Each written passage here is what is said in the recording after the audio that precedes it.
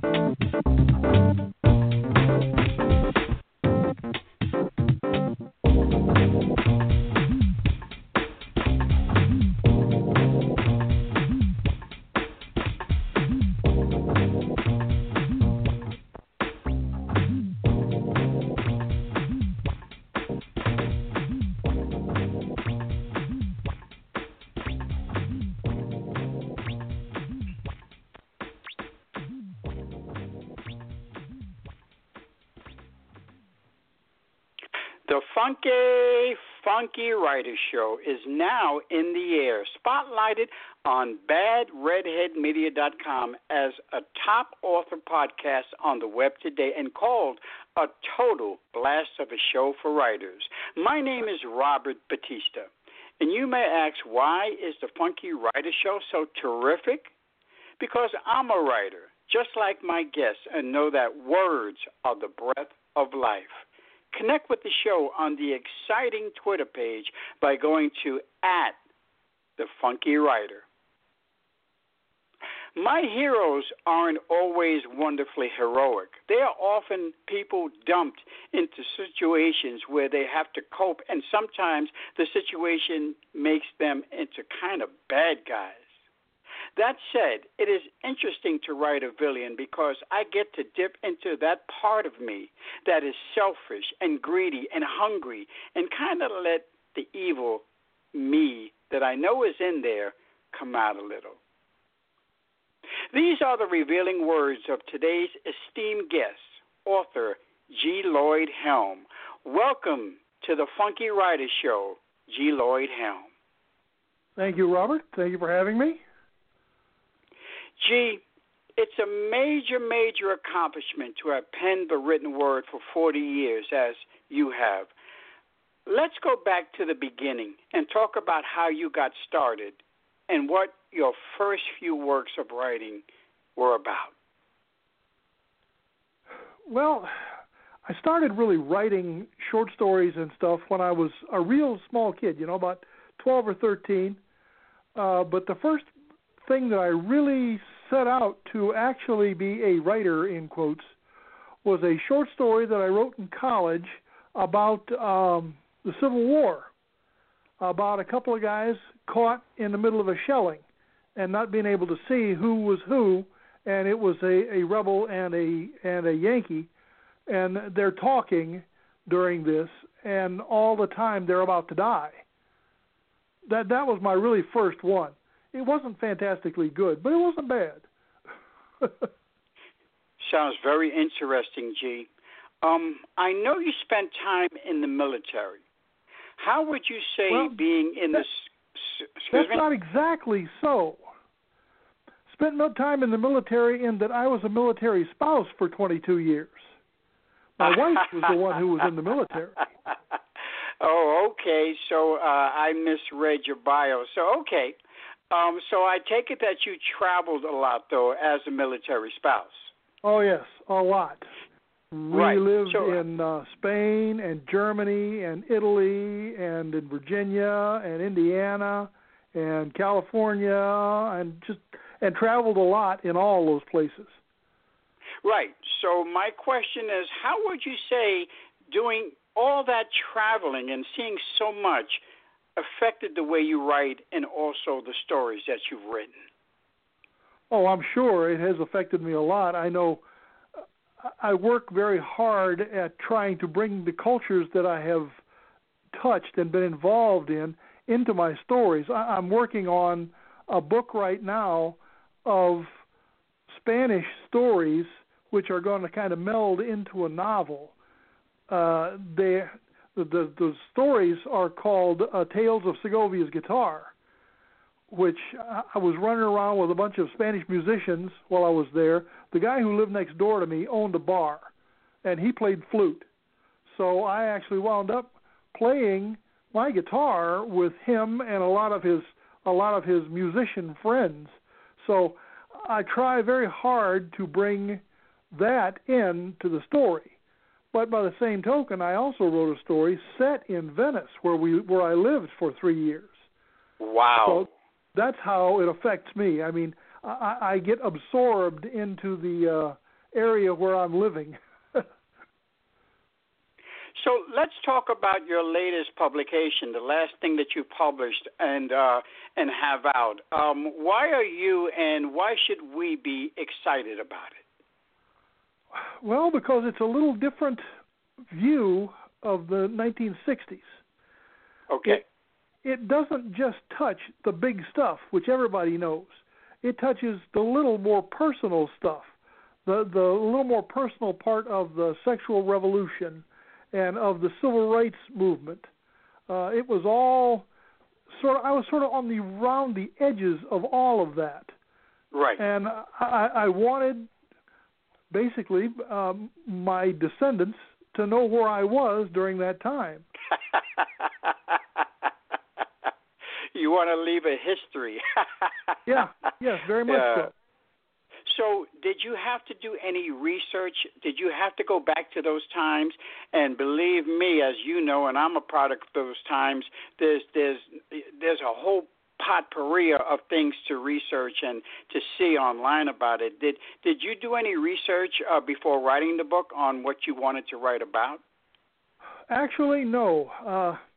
Everything that I put in has been a part of me forever. I tell people it took me 40 years to write this book.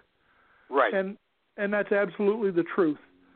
I started it, any number of times, so that at one point I had 1,000 pages of garbage, which I pulled it all out and went through it again this last time, determined to actually finish this book. And turned out I had 3 books all in there, all sort of built around the same thing, only from different angles. Right. But as far as research, no, I didn't really need much research, since everything is fiction, but it's all still based on me. Right. So everything that you wrote about, you basically lived. So there exactly. was no research. There was no research needed. I get it. It's been said, G, that you are a difficult author to pigeonhole and categorize. You've written science fiction, fantasy, romance, philosophy, religion. Right. Gee, why so many different topics, and do you have a favorite? I really have no idea why. It is just, that's sort of the way my life has gone. I mean, I majored in philosophy and history in college, and I've always been fascinated by philosophy especially. So many different points of view around one or two small things. Right. And that's just pulled me in. And, of course, having read a ton of science fiction when I was a kid, I started out trying to write in science fiction. That's my first book, which wound up being more fantasy than science fiction, but it started out to be science fiction. It started out to be like Conan the Barbarian, kind of. Right. And wound up being not that at all. It wound up being a fantasy about a man who could stop war. Very interesting.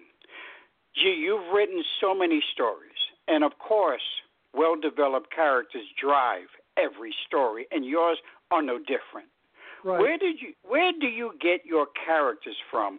Are they based on you, people you've known out of the cloud, or a combination of all the above? Oh, a combination of all of them there. And a lot of the people who appear in my stories, put a different name on them, and it'll be a real person. Right. I'm really terrible about that, you know. I can't just make them up whole. I can take a whole basic person and then change a couple of things inside it to give them quirks or whatever. But right. I just steal real people. I don't make them up from the ground up. I know you've written quite a few short stories, and I love the short story myself. What is it about shorties that so many of us writers fall in love with? I really wish I knew, because they drive me crazy. I love them, but they make me nuts. But it's to be able to tell a small piece of life. And if you write a book, you wind up having a whole series of life. But if you write a short story, you have just this little piece. You'll get acquainted with the people and the places in it very quickly, and they're very satisfying, because when you end up doing them, the story is done. It doesn't go, oh, I wonder what happened next. Yeah, I would say that the short story is more about the actual story than character-driven.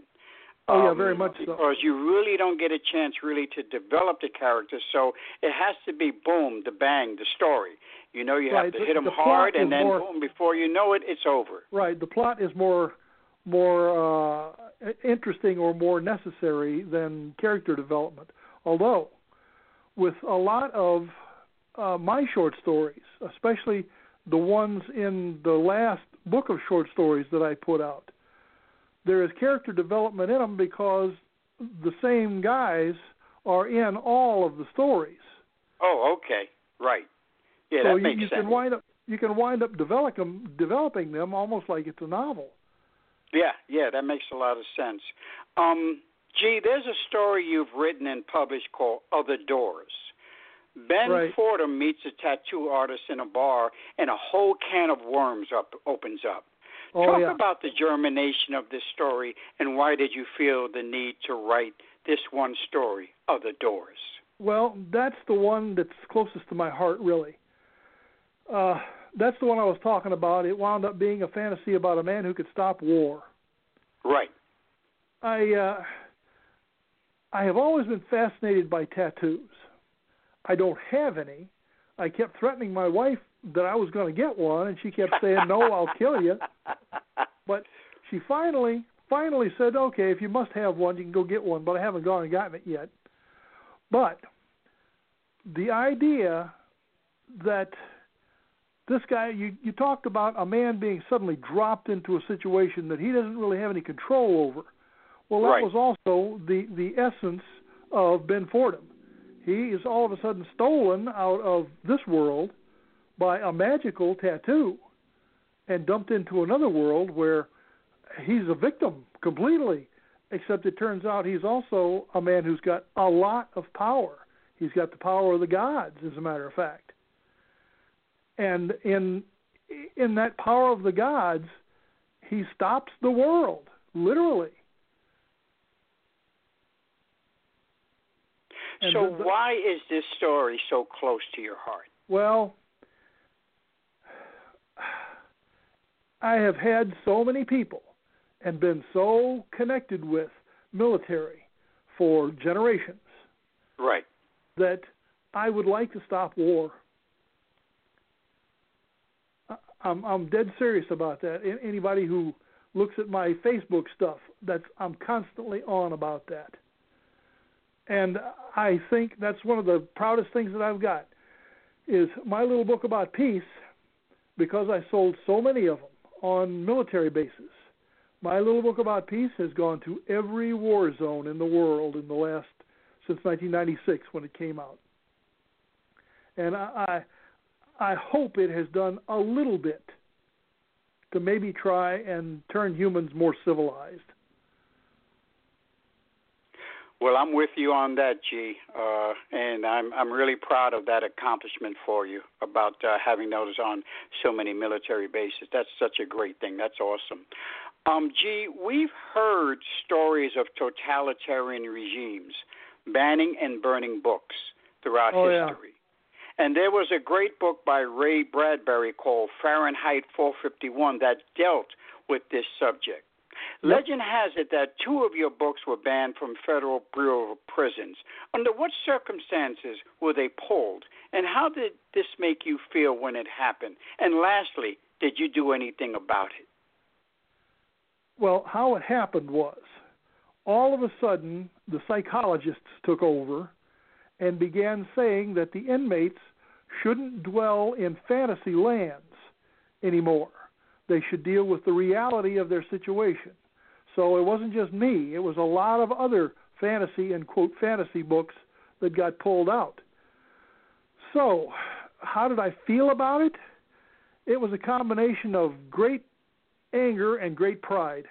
I mean, hell, I'm up there with Mark Twain. He's been banned all over the place, and with Ray Bradbury. You know, hey, if I can get banned like these guys, I love it.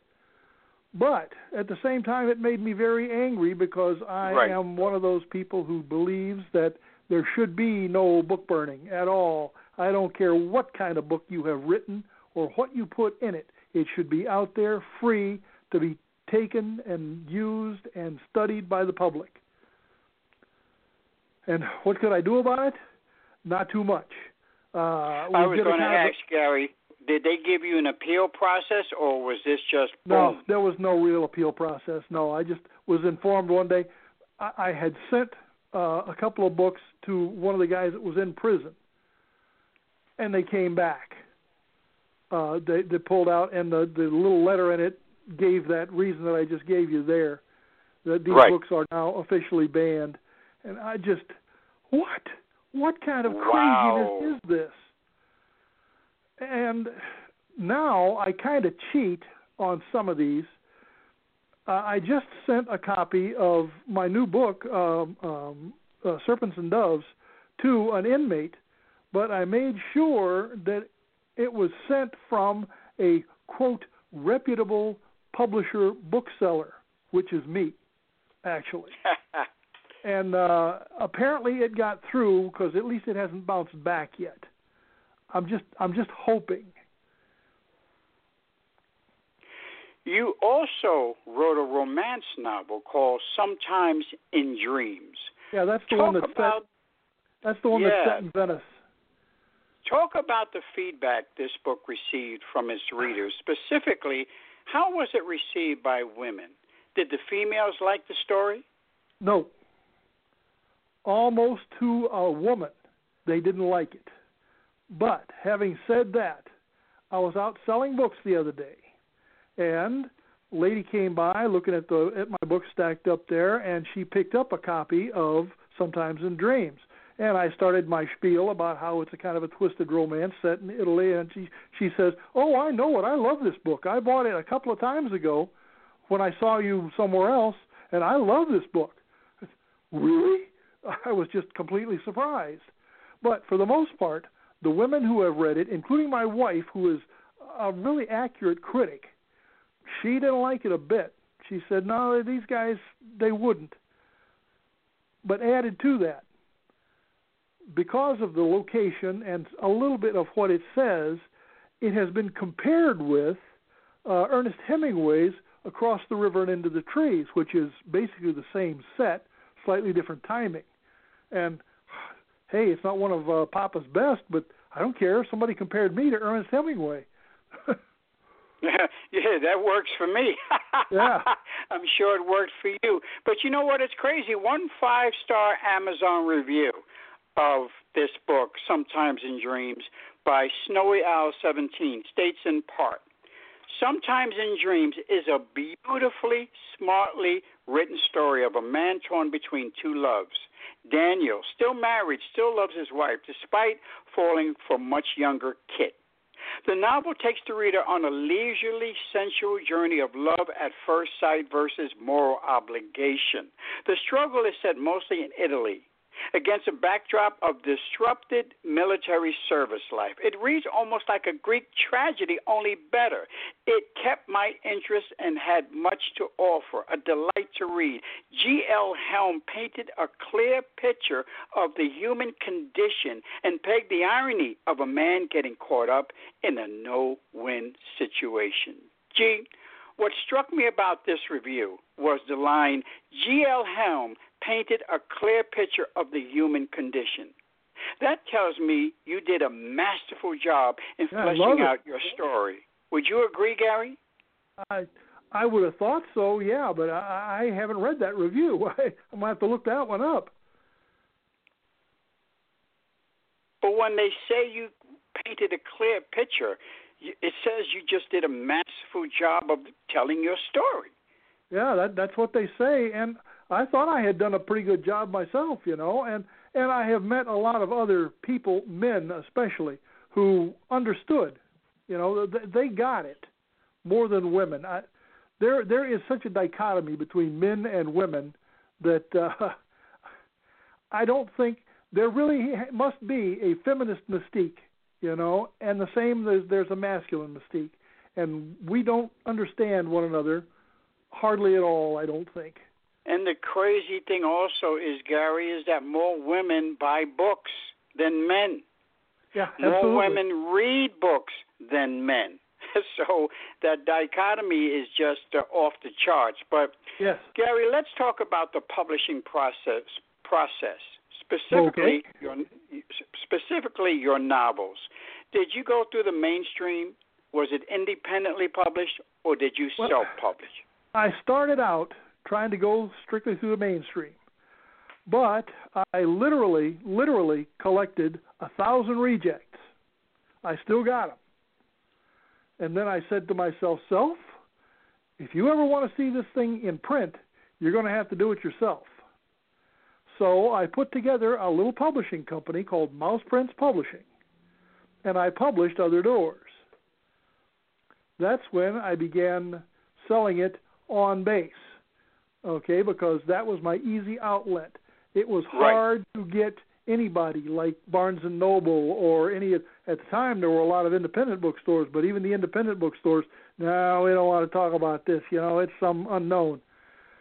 But I went ahead and kept selling and kept writing, and all of a sudden, out of nowhere, I don't remember why or what connection was, but out of nowhere, an outfit out of Oregon called Rogue Phoenix Publishing called me up or emailed me and said, hey, would you like to have this book republished? And I said, yeah, hell yes, absolutely.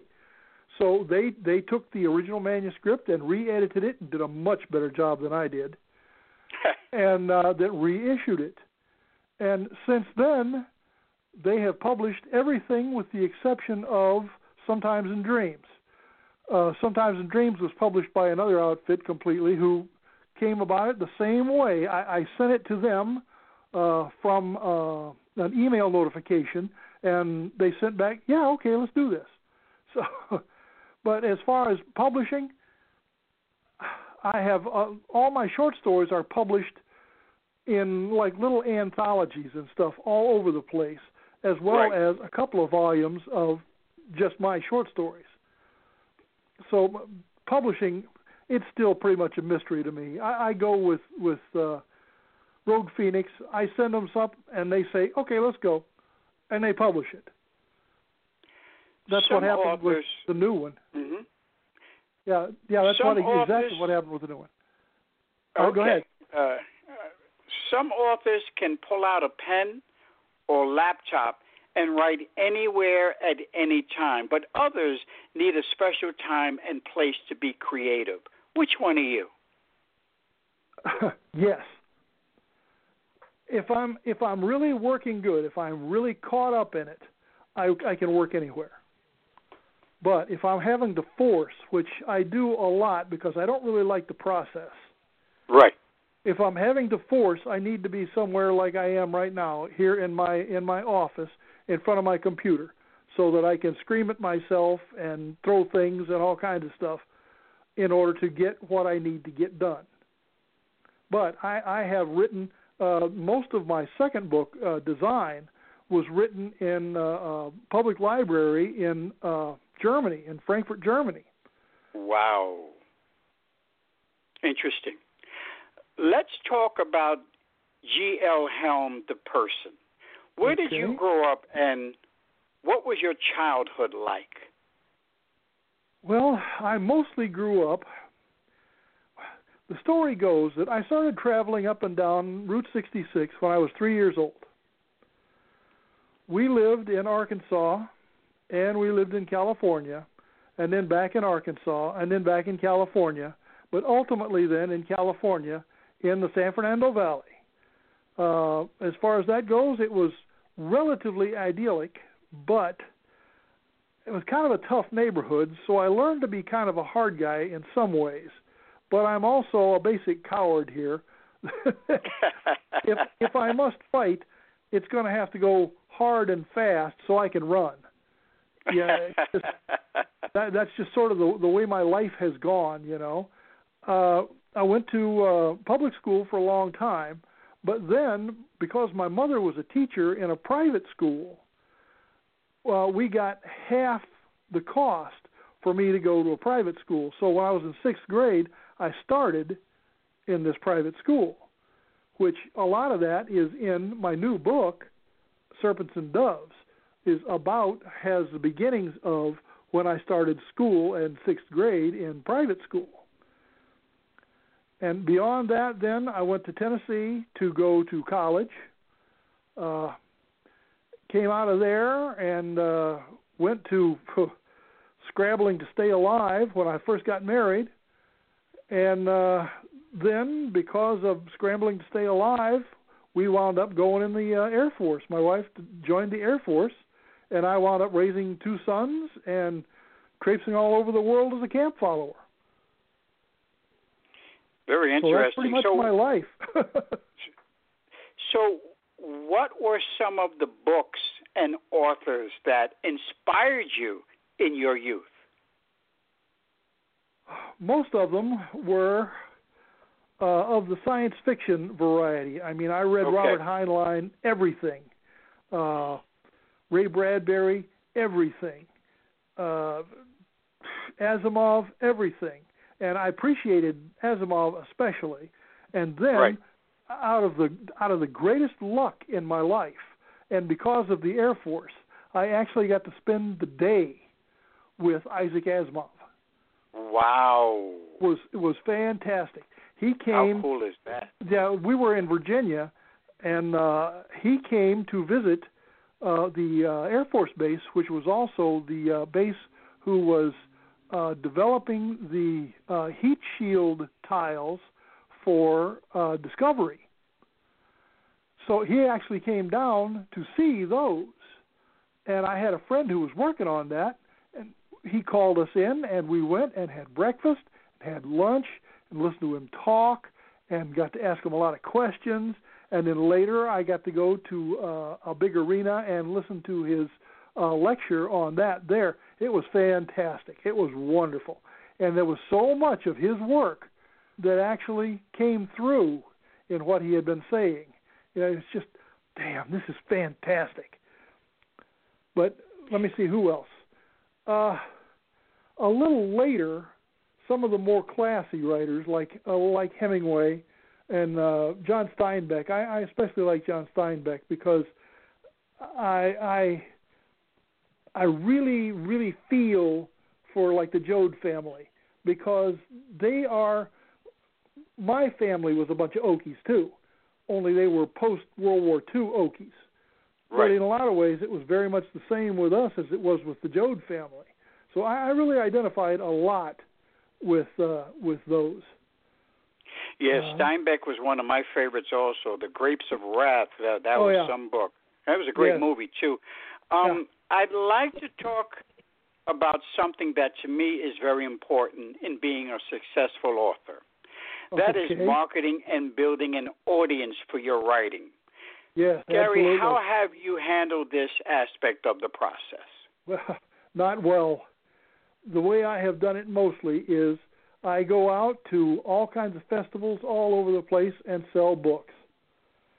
I talk about them on online, on Facebook, and on Twitter, and people cross the street when they see me coming because they know that invariably I'm going to talk about books. I mean, you know, this guy is so boring, he always got to talk about books. There goes that book guy again. That's it. But I get invites from all over the place now. Oh, you're going to come and sell books at I'm going to do one, next weekend over in a place called Green Valley. that's the Cherry Festival. And what that has to do with books, I don't know, but they want me to come, and I will certainly never turn down the opportunity. That's right. That's right.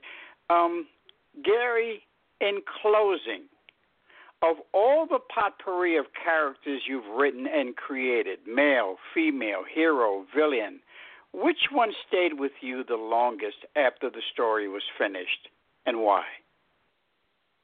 Oh, boy, that's a hard question.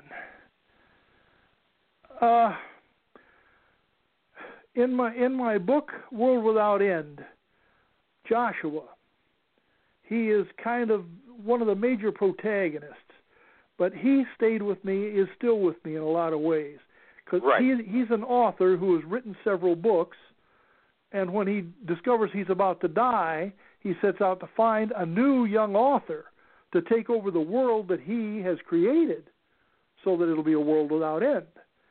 But Joshua was with me a lot and is still with me. Excellent, excellent. So what's next for G.L. Helm? I know you said you're working on another story. What other irons do you have in the fire coming up? Well, I usually have 2 or 3 stories going, and it's the same way this time. The main thing that I'm working on right now is a script for Other Doors. With all of the strongman stories going on out there, the big one lately has been the Gods of Egypt. I figured it might really work, so I can do this. So I'll build a script and get it on the blacklist. I have a script on the blacklist already, a script for Sometimes in Dreams. Right. And I would like to get Other Doors on the blacklist. I'm also still, of course, working on short stories. I have a couple of more Big Dave stories, which are in various states of completion, which those are the ones that I've sold a lot of those. My last book before this novel that just came out is called, okay, Gary, come on, what is it called? It's called Flying Saucers, Train Wheels, Flying Saucers, and The Ghost of Tiburcio Vazquez. And those are all stories of Big Dave Dodge and me and the trouble we get into around the Antelope Valley. And I have more of those stories coming out. The book has got like 9 stories in it, and I've got 3 more now, so I'm working on another book of Big Dave stories. So if someone wants to contact you, please give out any contact information, your website, how people can follow you. Please give out any information you'd like. My website is, I don't really have one. I use Facebook, so it is Facebook.com/GL Helm, and you'll go there. You'll be able to see my books, be able to see me, be able to send me messages or whatever. You can buy my books on Amazon. Just go to Amazon and put my name, G. Lloyd Helm, in, and it'll take you right to it.